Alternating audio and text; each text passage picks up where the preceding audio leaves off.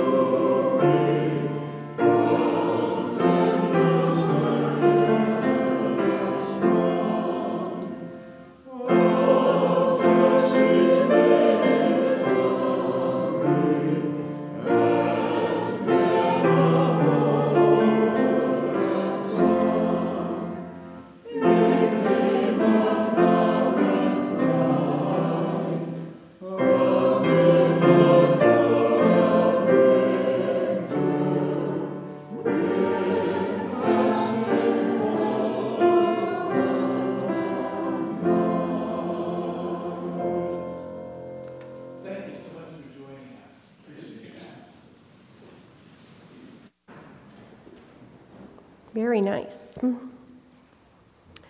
Our scripture lesson for today is Jeremiah chapter 33, verses 14, 15, and 16.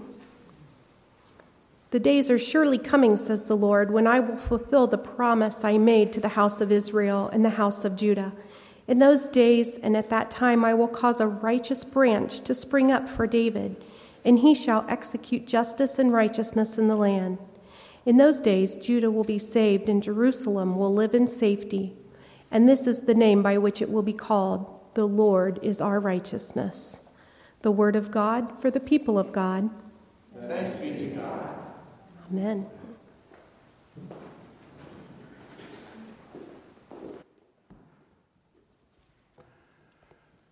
Thank you, choir, for the beautiful rendition of that song.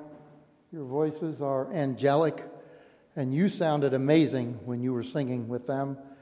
Thank you to Pastor Andy for giving me the privilege of speaking in this beautiful church to you beautiful people and those who may be watching on YouTube or will watch later. I know you didn't come to hear a speech, and I don't want to give one. You come to church for the same reason I do, to find encouragement, to see how the Word of God can impact our life in a positive way. So if you will join me for a moment of silent prayer before I begin, that we may center our minds and prayers on God.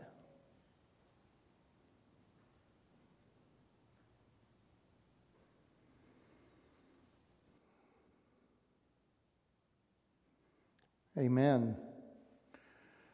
My first childhood memory of Christmas was unforgettable, and I treasure it to this day. My father on Christmas Eve, I won't say what year. It was before a lot of you were born, I'm sure. My father on Christmas Eve night took me out. We lived in Columbus. He held me in his arms, and later I found out he was looking north. I didn't know that at this time, but held me in his arms. He looked north, and he looked up. You see Santa in his sleigh up there. You see that bright, bright light. And I looked. Oh, yes, Daddy, I see Santa. It was so awesome. The first time ever I'd seen Santa in his sleigh. Now, I couldn't make out the sleigh, but I could see the bright light that he must have had on that sleigh so he could see where he was going. Never forget that. I love that. In other traditions, we would put milk and cookies on our mantle above our asbestos fireplace. The 60s were a great decade. And when I would wake up in the morning, our large family, 5 kids, the milk was gone and there was a bite out of the cookie, and I would just look. That's Santa's mouth. Just amazing. And the insomnia. Oh, the insomnia. The first time I discovered insomnia. You discover a lot more when you get older. But as a kid, trying to get to sleep on Christmas Eve. But there's another side of Christmas, isn't it? There's an unpeaceful side, a painful side, a sad side, an anxiety side, because we all don't experience Christmas, Advent, in the same ways. And we don't experience it in the same ways because we have different narratives or stories in our lives, and those narratives and stories inform how we feel about things. And so, for some, Christmas is not a good time, and I'm glad that Stephen Ministry is having the Blue Christmas service, because it's not a good time for some. For some, it's a reminder of trauma and loss and pain and disconnection. Each of us celebrate our own traditions based upon our narrative and our story, and that's what connects. That's what we connect to Christmas. But my question is, what connects Christmas to us? No matter what your narrative or story is, no matter how you feel about the holidays, good or bad, hectic or not hectic, dreading it or loving it, what connects you and I to Christmas? Why should we care about the Advent story? Why should we care about this ancient messianic prophecy? And what difference would it make anyway? That's what I want to talk about. Advent is necessary because of the Garden of Eden and the sin that occurred there that threw all of humanity into sin, that created a permanent disconnection with God and a disconnection with people. We have to work at having healthy connections to people, right? Whether it's in a marriage, in a church, with friends, with coworkers. We have to work at maintaining connections. It doesn't come automatic. And we're born disconnected from God. So we needed Advent. Advent is a very simple narrative. The Word became flesh and dwelt among us. God in the flesh coming down. Now this leads me to this messianic prophecy in the book of Jeremiah. There's a lot of prophets in the Bible. Jeremiah we know more about than any other prophet. And he had a terrible task. If you're a preacher, you never want his job. Because his task, there had been many prophets, and Israel had not listened to them, and they had a civil war, and the kingdom split, and the northern kingdom had already gone into captivity. The southern kingdom, which was smaller, and Jerusalem was the headquarters, the capital, was still viable, but now it was going to go into captivity. They were going to lose everything. And God told Jeremiah, I want you to give them this message. And the message is, you're going to be judged. And there's nothing you can do about it because my judgment's coming because you didn't listen. No wonder they tried to kill him a couple times. You read through this. So in the context of this heavy message to a country that was going to captivity, and Jeremiah went into captivity as well and died in captivity. And this message, there is this prophecy stuck into this message, and it's the prophecy that Julie read. It's a messianic prophecy. So what are the empowering connections of Advent found in this messianic prophecy? How might it help us to have and experience the peace of Advent? I want to share what I discovered because it really helps me, and I hope that it will help you. We can have peace at Advent because God keeps His promises. Do you see the first thing He says in verse 14? I will fulfill the good word which I have spoken. God keeps His word. God never lies. Everything God has ever said has been true, has happened, or will happen. But it's hard to trust once you've been betrayed, right? I've spent my life as a pastor, an Air Force chaplain, and now as a Veteran Affairs chaplain. I've talked to thousands, I'm sure, of people in my life, and many have struggled with betrayal, and they have struggled with their faith in God and peace because they've been betrayed. They were betrayed by a family member, betrayed by the church. Some felt they were betrayed by their country, or they felt they betrayed themselves by their actions. Some feel they've been betrayed by God. But the message of Advent, which is proven by the coming of Jesus Christ, is God keeps His word, and we can have peace because God keeps His promise. God's promises are always good. They're always true. They're always empowering. They're always helpful. God keeps His promise. Now, you and I do not have to understand what the traumas in our life, the struggles in our life, the pain in our life. We don't have to understand why that is there in order to trust a loving God who keeps His promises. That's the message of Advent. Number 2, we can have peace because Advent enables us to do right and to be just. Isn't that the things that are most important? Live right and to live to be just with others. This is how the prophecy worded it. He shall execute justice and righteousness in the earth. Advent is very egalitarian. Have you noticed John 3:16? For God so loved the world that, what's that word? Whosoever believes in Him will not perish but have everlasting life. We struggle with that whosoever. Don't you wish they didn't put that one in? Whosoever. We struggle with that one. We are divided in so many groups. We're divided by clan. We're divided by ethnicity. We're divided by religion. We're divided by politics. We're divided by gender. We're divided by church. We're divided by age. We're divided by Fox versus CNN. We're divided by gun versus no gun. We're divided by mask versus no mask. We're divided by vaccine versus no vaccine. So many divisions. But as post-Advent Christians, we must transcend our groups. Whatever groups you are in, we must transcend them. Jesus only had 2 groups. You know that? Jesus only had 2 groups. The lost sheep and the found sheep. Those who enter the wide way to destruction and those who enter the narrow way to life.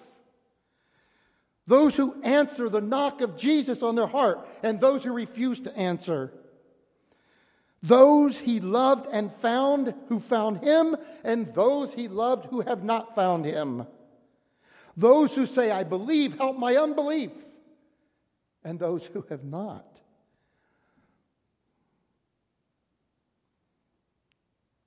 If you belong to Christ, we are family. If you belong to Christ, we are family.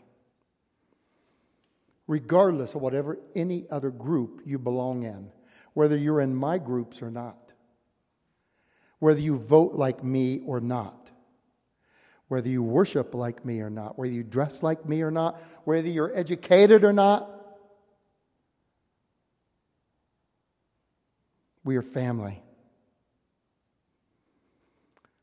And if you are in the other group, the family of God, we don't hate you at all. We love you. We want you in our family. That's what Advent is about. To bring people from the one group, the lost sheep, into the found sheep. Because when we're in the found sheep, we find the peace of God.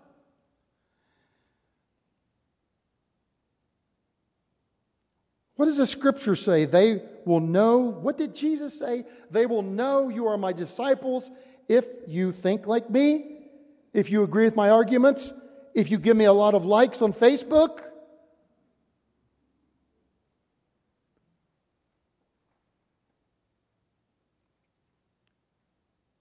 They will know you are my disciples if you what? What? Love. Love one another. It's not complicated, but it's difficult without the faith of Christ. This is the power of Advent. Loving others and God bring justice and righteousness. That is our peace, because as we follow the Christ who brought this, it becomes a reality in us. And third, we can have peace because Jesus is our righteousness. I love this so much. I get so excited when I see this. The Lord is our righteousness. He doesn't say, I love how it's worded, not makes righteous. The Lord is our righteousness. Let me ask you a question. This is rhetorical, so don't anyone answer, okay? I know you want to answer. What can you do to be more righteous? What can you do to be more righteous? Well, let me answer it by asking this. What can a baby do to be more loved?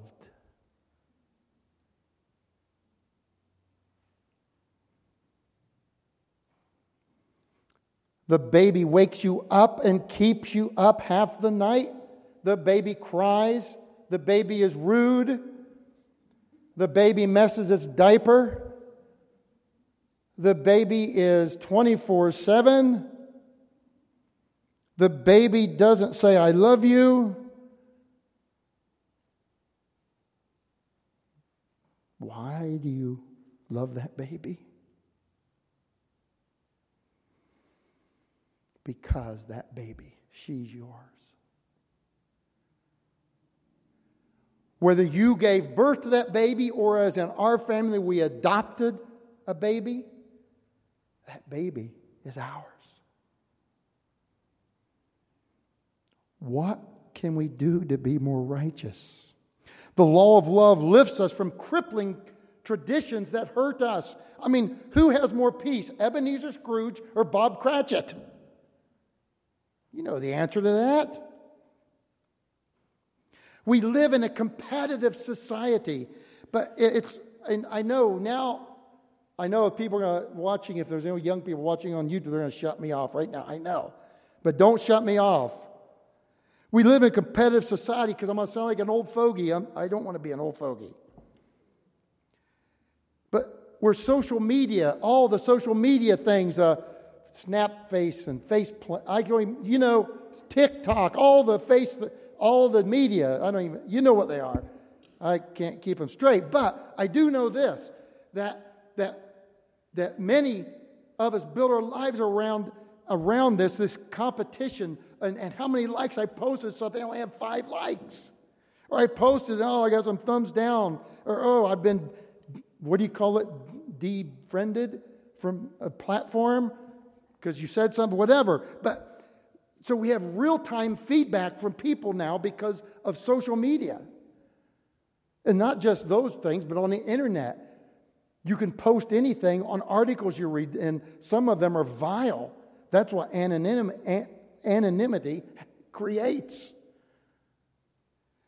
And it creates this feeling often that, I'm missing something or I'm not enough. But Advent screams, Jesus is enough. Jesus is enough. I saw this when I traveled through East Africa in the Air Force, and I was in poor villages without running water, you wouldn't have, it was like going back in centuries in time.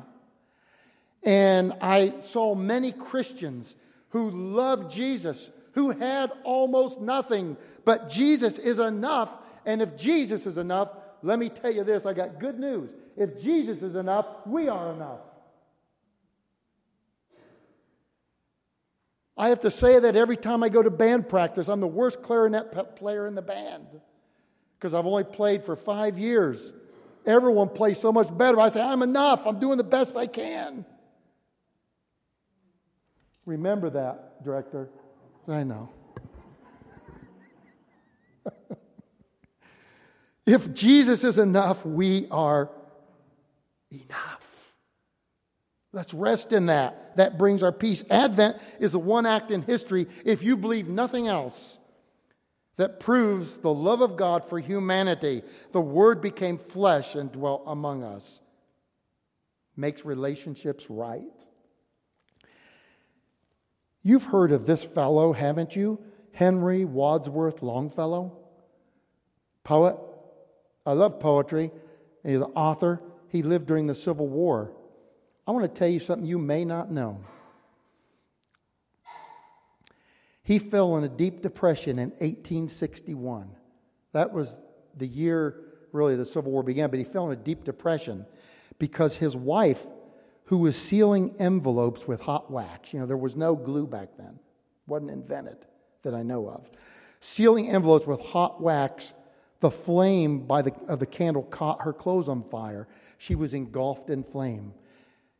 Henry tried to put her out.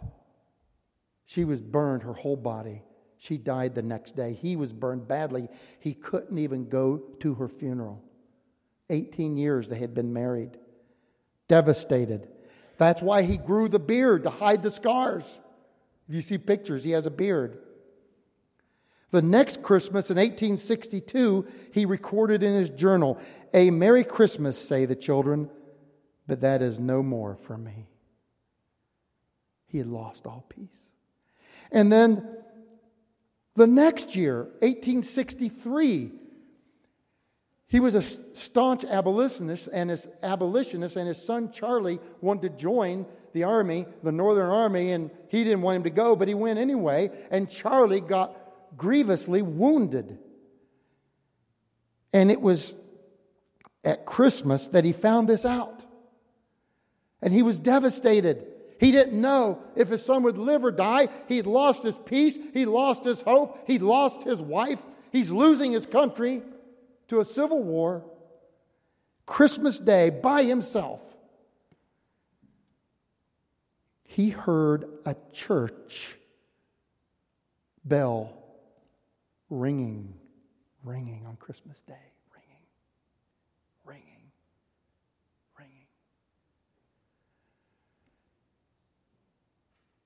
And he was so moved, he wrote a poem. I heard the bells on Christmas Day, their old familiars carol play, and wild and sweet the words repeat of peace on earth, goodwill to men. And thought how, as the day had come, the belfries of all Christendom had rolled along the unbroken song of peace on earth, goodwill to men, till ringing, singing on its way, the world revolved from night to day, a voice, a chime, a chant sublime of peace on earth, goodwill to men. And in despair, I bowed my head.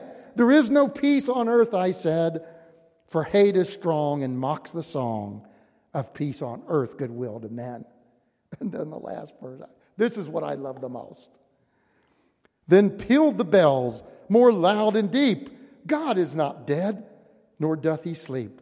The wrong shall fail, the right prevail, with peace on earth, goodwill to men. He found the hope of Advent again. That is our hope.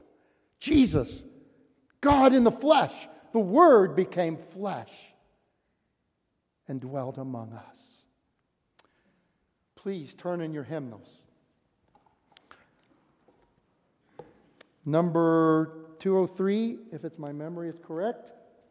Yes, 203. And please stand.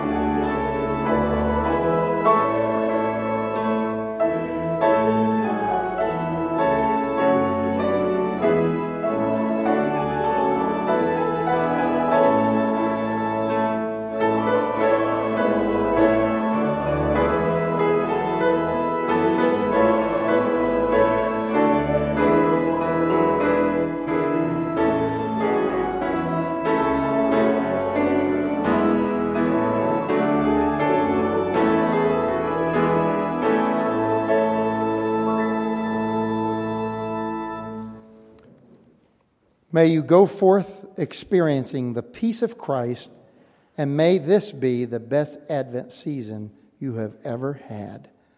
Amen. Now please be seated during the choir choral benediction, and then exit after the choir.